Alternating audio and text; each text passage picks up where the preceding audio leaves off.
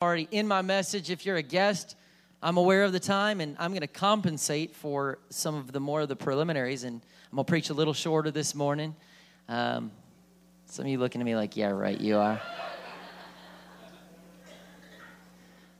So let's dive in here. Mark 16:13. I don't want to leave without the word that God has given me this morning to give to you.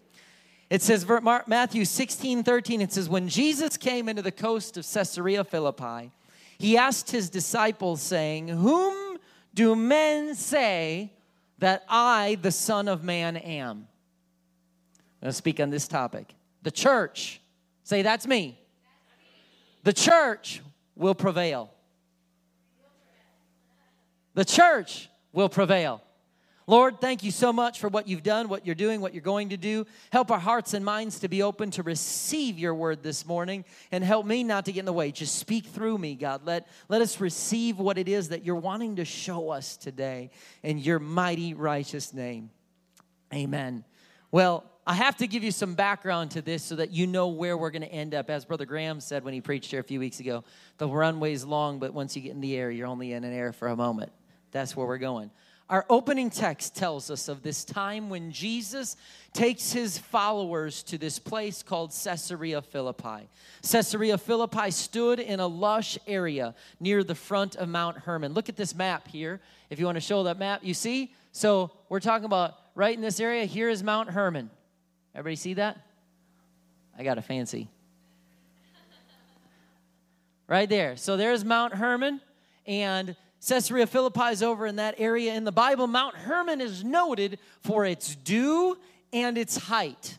And it was always a religious place, probably because of the abundance of water, fertile fields on its lower slopes, and then springs at its base. In Roman times, there were temples on its slopes, including one in Caesarea Philippi and then one at the summit of Mount Hermon.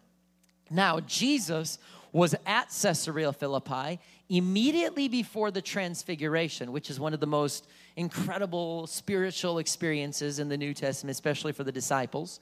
And many scholars believe it was on this high mountain mentioned that is actually where the Transfiguration takes place.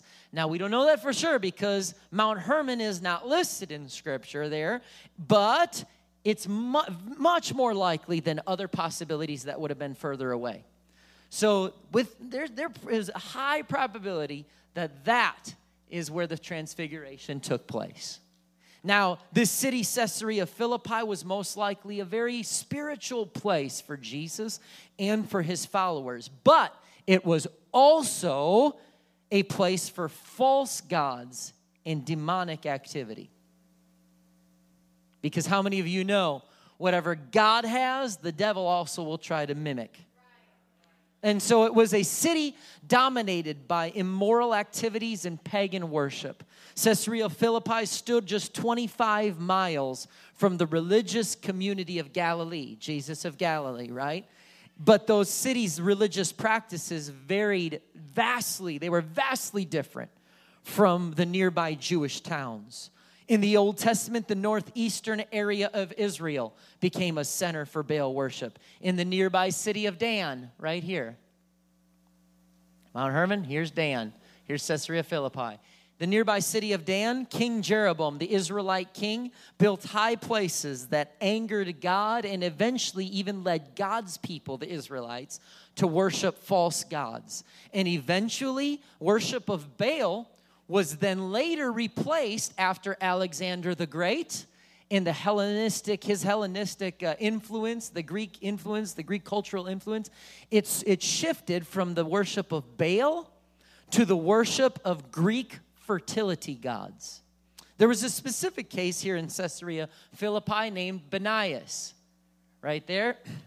And this is the Arabic and modern Hebrew name of an ancient site that developed around a spring that became associated with the Greek god of fertility called Pan, P-A-N, just like a frying pan, right? Everybody say Pan so that I don't lose you in the history. Some of you are going, this is the greatest start to a message I've ever heard if you love history. Some of you are going, God, please make it stop. I hate history. But you got to understand where we're going. This provides that background. So I'm trying to not go too deep for those of you that are saying, God, please make it stop. But if you look at this area, let's look at the landscape view of this grotto cave. You see? So this right here is the river that would come down, and this is a place of worship, and that's the cave. So just leave that up. The spring you see there is the source of the Benias River and one of the main tributaries to the Jordan River. Now, we've heard of the Jordan River, but archaeologists have actually uncovered a shrine that is dedicated to that false god Pan and other related deities. So what I'm telling you today, it's not just biblical, it's 100% historical. It's proven. You can research it, look for yourself. I challenge you to do so. Don't just take my word on it. But you look in front of this cave, I just want you to know, let's go to that other picture. In case you didn't know, Pastor Chad and I were there. I just wanted you to know that, you know. If you're a guest, we slide it in. We're very proud that we went to Israel, so we slide it in however and whenever we can. Okay? So there we got Pastor, just in case you can't tell, Pastor Chad's there. That's me. And so some people think when you pastor a church, you sleep in your suit and tie. But the worship of Pan began in Arcadia and Arcadia was the principal seat of worship. Arcadia was a district of mountain people, culturally separated from other Greeks, once the Greek influence started in that area. Arcadian hunters used to scourge the god if they were disappointed in the chase. So you go out on your chase for the hunt, don't work out, they scourge the gods. Being a rustic god, Pan was not worshipped in temples or man-made edifices that were built for them. But instead, Pan was worshipped in natural settings like rocks, like caves. And so usually caves are grottos. And so these were often referred to as the cave of Pan or the grotto of Pan. Now, the Romans called this place Caesarea Philippi, in Caesarea Philippi, the Romans called that place the Rock of the Gods. Jesus called it the gates of hell. Why? Well, Caesarea Philippi was built near a rock cliff. Go back to the landscape picture, please. With water gushing out of the mouth of a cave at its base. And Greeks and Romans believed that hell or Hades was actually under the earth. So they would believe that earth is here and then a layer underneath. Hell and Hades was underneath them. That's why writers would talk about going down into Hades or down into the pits of hell. And so those who lived in Caesarea Philippi believed that an underground spring from a mysterious cave had to be Hades. This was the gateway, in their opinion, to and from the underworld. And because of this, they believed that their city was literally at the gates of the underworld, the gates of hell. You want to talk about a haunted house, okay? These people thought they had it. I think there's a place in Kansas City called the Edge of Hell or something. That ain't nothing to what they thought that they had. They literally thought they were at the edge of hell, the gates of hell. And so you look at the picture of the cave, just the cave. That's the cave. That's inside that part.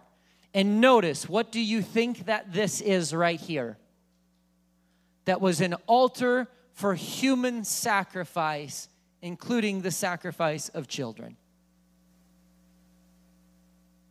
And so the ritualistic sacrifices were cast into a natural abyss, reaching the underground waters in the back of the cave. If the victim of sacrifice disappeared in the water, that was a sign that their God had accepted their sacrifice.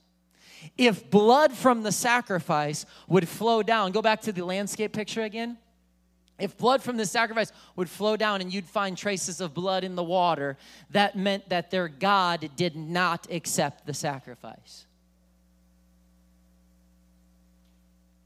Above the cave and spring, worshipers carved niches into the cliff and placed idols in each one.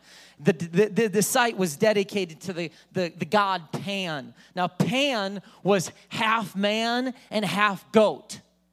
I don't know about you, but I do not want to serve a God that's part goat and part man.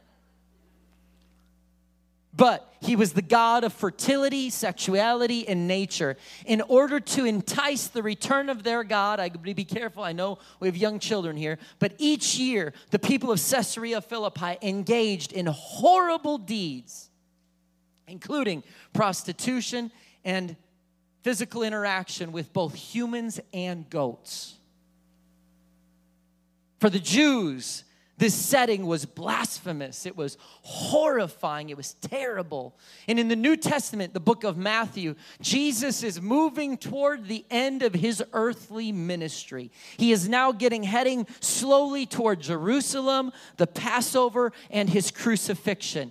But he has just a couple more lessons to impart to his disciples. And so, as usual, he takes them to a place, and they find something that he says and does absolutely astonishing. And he brings them into a city that is known for their evil, sexualized worship of pagan idols, known as Caesarea Philippi. And he gets them there and he asks them two key questions. They walk into this city where there's just vile, detestable sin, unlike probably anything we've maybe even seen or heard of. And he says, "Who do you say that I am? Who are people saying that I am?" Walks into the city and he says, "I got two questions for you. Who do people say I am, and who do you say that I am?" When Jesus brought his disciples to the area, they must have been shocked out of their mind. They might have even been just a little bit scared. You're taking us to the edge of hell? You're taking us to the gates of hell? You're taking us to that demonic city? Do you know what I just heard on CNN? You know, on MSNBC, I just saw a tweet about what went on there last night. You're taking us in there. It was a red light district in a world where devout Jews avoided all contact. It was despicable. It was a city of people eagerly knocking on the door of hell. Yet, Jesus takes his disciples there. This is where the exchange takes place. He walks right up to the gates of hell with the people he's training. And he says, "Hey, the gates of hell, who do people say that I am?" Okay, who do you say that I am? And Matthew 16:13 says that. And then in 14, it's, "Oh, well, some people say you're John the Baptist, Elijah, some of the Jeremiah, one of the prophets." Okay, fine. That's what they're saying. But I want to know now, who do you say that I am? And Simon Peter answered and said, "Thou art the Christ, the Son of the living God." Peter boldly verbalizes one of the greatest revelations in the entire Bible. He says, "You, Jesus Christ, are the God of the Old Testament. You are God manifest in flesh." He never says, "You're the Father, there's the Son, when's the Spirit coming, and a co-equal, co-eternal, triune deity." He says, "Jesus, you are the God of the Old Testament. You are everything and everyone who you say you are."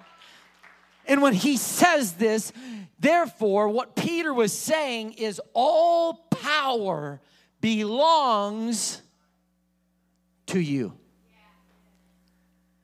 And Jesus answered and said to him, "Blessed art thou, Simon Bar-Jonah, for flesh and blood hath not revealed it unto thee, but my Father which is in heaven." But now look what Jesus says to Peter while they are still standing at the gates of hell.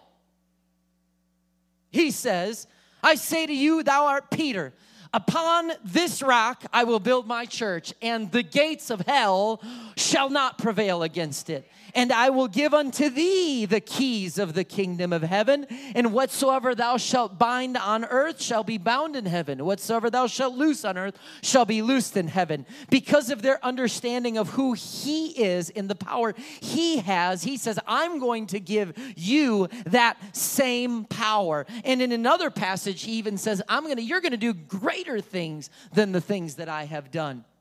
And like so many places in Scripture, Jesus addresses one situation that is physically in front of them, and he associates it with another situation that is coming in the future. We see this in the prophet Joel. He says, with stammering lips and another tongue will I speak to my people. We preach that as that is the sign of the infilling of the Holy Ghost, the Spirit of God speaking in other tongues. But when you read it in its context, it wasn't just that. There was a situation going on where his people were in exile, and foreigners were taking over and making them speak other languages. So what Jesus was dealing with is, even when he told parables, he said, hey, I'm talking about this situation in front of us right now, but I'm really pointing to something else also.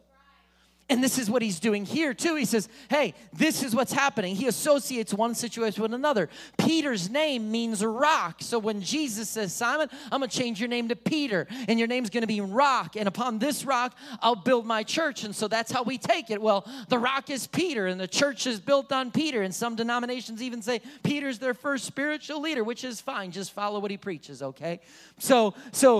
But this is just, there's more to the story than just that.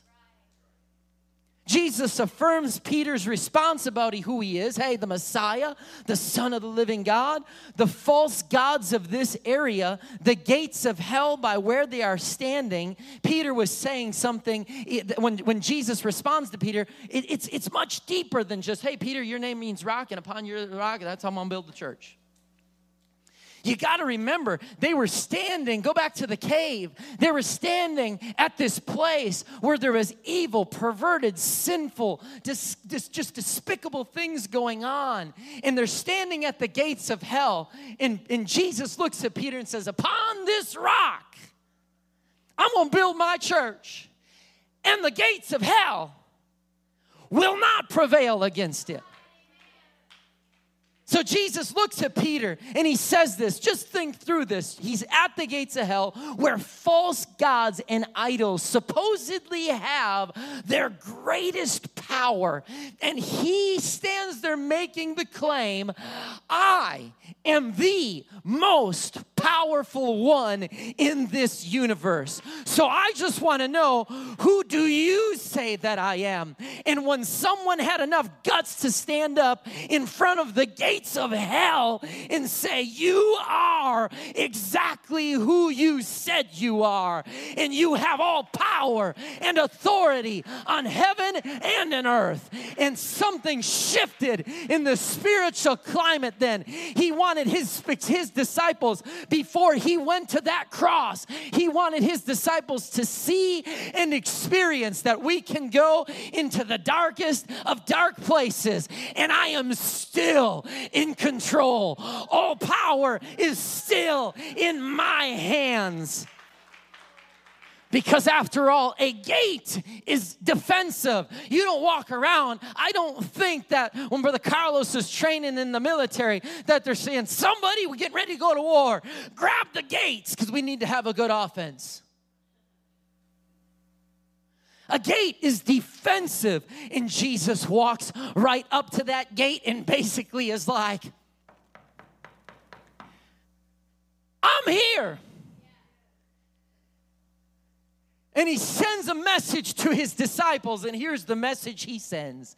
He sends the message that says, you don't need to use gates.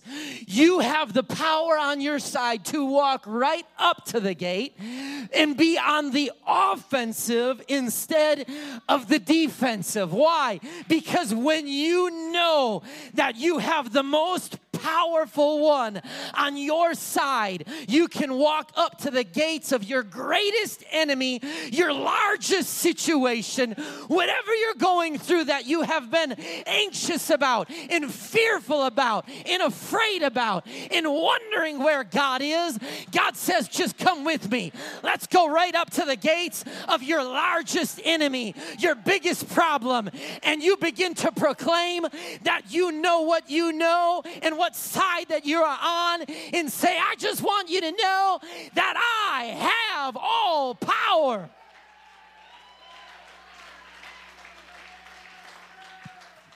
And so Jesus, he walks up to the gates of hell and basically says, look at this, guys. Everybody take a look right here. Oh, Jesus, I don't know if we should be here. Do you know that's where they killed some people?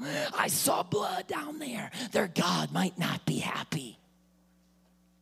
And Jesus says, look at this. This represents everything that is disgusting and broken and wrong in the world in which we live. And what I want you to know and what I want you to do is to bring the message of love of God and freedom of this message. I want you to show them that this is wrong, and I want you to replace it with something that is meaningful and significant. Hey, Peter, guys, listen up. Build my community on this very rock. Build it right here. Peter's not the only rock. He says, you go ahead and you go to the place that they think they have all control. They think they have all power, that nobody can go in there because it's a place of the worship of false gods. Yeah, I don't doubt that he stood and looked at this very rock and said, upon that rock right there, Peter, I don't care if they're offering sacrifices to false gods. Walk in and set up shop, because I'll tell you something, greater is he that's in you than he that's in this world. He says, replace it. Some Christians, and maybe you are one of them. Maybe you're watching online, maybe you're here today, and you start reading the news and hearing about all these things, and people are feeling discouraged and broken about the broken state of our culture. Man, they're talking about abortion and homosexuality, and we're in a place that's a hotbed for drugs right here in Liberty and Independence and surrounding areas. I just feel like it's hopeless. I see people strung out and broken and lives just not working. Things, it seems like the enemy just working overtime, and I just hope that we can stand. And sometimes it feels like the gates of hell are prevailing. They're prevailing in society. They're prevailing in our high school system. They're prevailing in secular universities. They're prevailing even in our own home. They're prevailing on television and media. And so you start looking around saying, my God, the enemy's too strong. And we're still dealing with the same perverted and sexualized culture that they dealt with. There's different story, but it's the same story, just a different chapter. We're still dealing with false gods and a willingness to expose our children to harmful things that can kill them. The enemy's still trying to penetrate culture and make a greater impact than the church is making. How do we move against those gates? 3 basic things to keep in mind. Number 1, the church has been here before. Oh, 2019, things are worse than they've ever been. This doesn't mean I'm going to preach much longer. I'm still short. The church has, we've never been here before. Yes, we have. We've been here before. It's nothing new for the church to be surrounded by pagan activity. Jesus sent out his disciples with good news to the pagan world. They're trying to kill believers back in the first century when Jesus is born. Okay, this is nothing that we haven't seen before. Second thing, the church has always prevailed. They destroyed all the books. They thought but then we found something. We started translating in known languages. 1611, we got the King James Version, and now you can download the Bible in any version that you want and read it right at the fingertips. And some of these people that lived in the 14th and 13th, 14th, 15th centuries said that book is going to be dead. Nobody's going to follow it. We're following it today stronger than ever before. And so not only has the church been here before, the church has prevailed, but the church will prevail. The church that was built upon the foundation of Jesus Christ, the work of the apostles with the power of the Holy Spirit, transforming individuals. It will continue until Christ comes back to get his church once again. No weapon formed against me will prosper, because I am more than a conqueror. I'm a part of something that cannot be broken. When I got into the body of Christ, I got into a body that could never be broken. It could never be destroyed. And so Jesus presented a clear challenge with his words at Caesarea Philippi. Now, see, I could have started fast like this from the get-go, but I think that when you get the whole story, it's a lot more powerful. He looked at his disciples with the challenge. He did not want his followers hiding from evil. He did not want them saying, oh, well, we're doing well in Galilee. We've got some people up in Jerusalem. But my God, we can't get into Caesarea Philippi. That place is, oh my goodness, we got some churches in Kearney, and we got some churches in Excelsior Springs and Liberty, but we don't want to go downtown Kansas City or Independence, because, I've heard about this and that and that. Maybe it's just time that somebody says, Pastor, where you want me to go? I'll go plant a church there. I'll go start. Let's go into where the enemy has the greatest stronghold and walk up to the gates and knock on the door and basically say, hey, I'm just here to storm the gates of hell. He wanted them storming the gates to walk around any place they'd like, knowing that they were powerful, that nothing could withstand them. Hear me as I close out this message today. Don't let the evil around you cause anxiety and fear in your life. Don't let the evil around you keep you from sleeping at night or having good solid nerves. You just go like this right now. Everybody take a nice deep breath and go.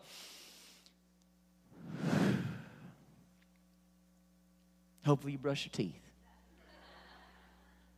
You just take that deep breath, and no matter what your situation is, you can go. God's got this. God's got this. It's not like I'm trying to go up in here myself. It's not like Peter just said, grab your friends. We're just going to go wreak havoc in that area where they're sacrificing kids. Let's go. No. They were with Jesus. The key is when you're going to go out and you're going to storm the gates of hell, you just better make sure Jesus is on your side. And last I checked, I'm filled with his very spirit. So that makes me powerful.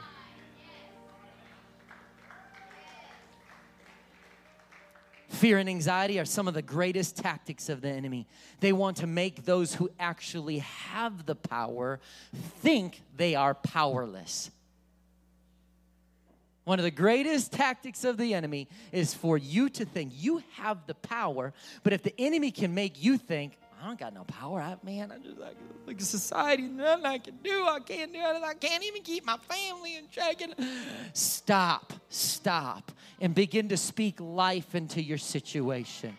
Begin to say, you know what? Listen, here, I don't know, as you stand to your feet today, I don't know what you're all struggling with today, but hear me when I say the gates of hell cannot stand against you.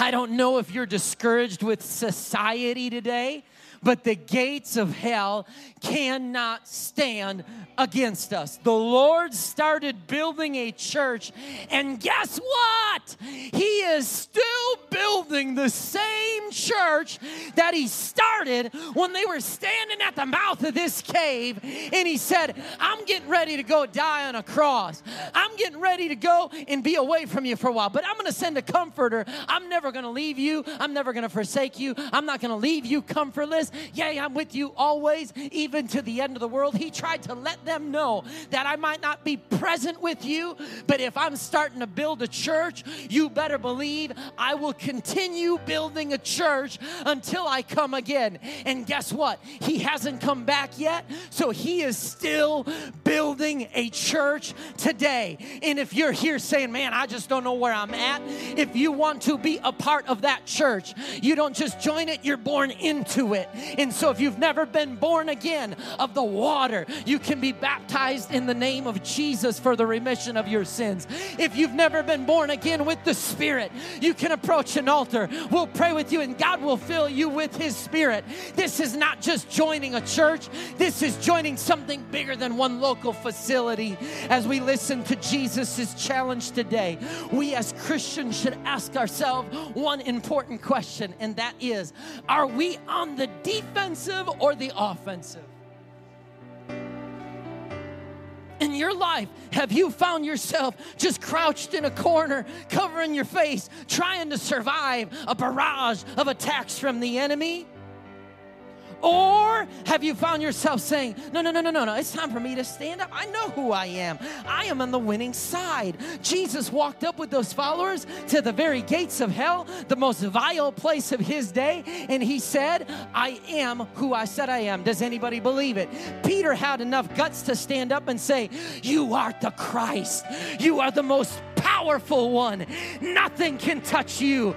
You are the Son of God. You are God manifest in flesh. And so I'm asking if there's anybody today that is willing to get out of those pews and begin to come to the front and find a place to pray where you begin to verbalize, God, I know you are who you said you are. I will walk right up to the greatest thing standing in my life right now, the strongest and largest thing, the thing that scares me more than anything else. And I'm going to speak to that situation because I'm not on defensive, I'm on offensive. There's a reason why Jesus took those followers to the most vile place, and he said, listen, the gates of hell, no matter how wicked, how strong it seems, no matter what the stronghold is, they can't stand against you, because on this rock, it's not just an altar for false god sacrifices. On this rock, I'm going to build my church. I'm going to go and I'm going to build my church in the most vile areas. I'm not scared. I'm not afraid of what they're doing, and neither should you be. Walk into those areas. Declare the word of the Lord. Greater is he that's in you. Walk with power. Walk with anointing. Don't walk with fear and anxiety. The church will prevail.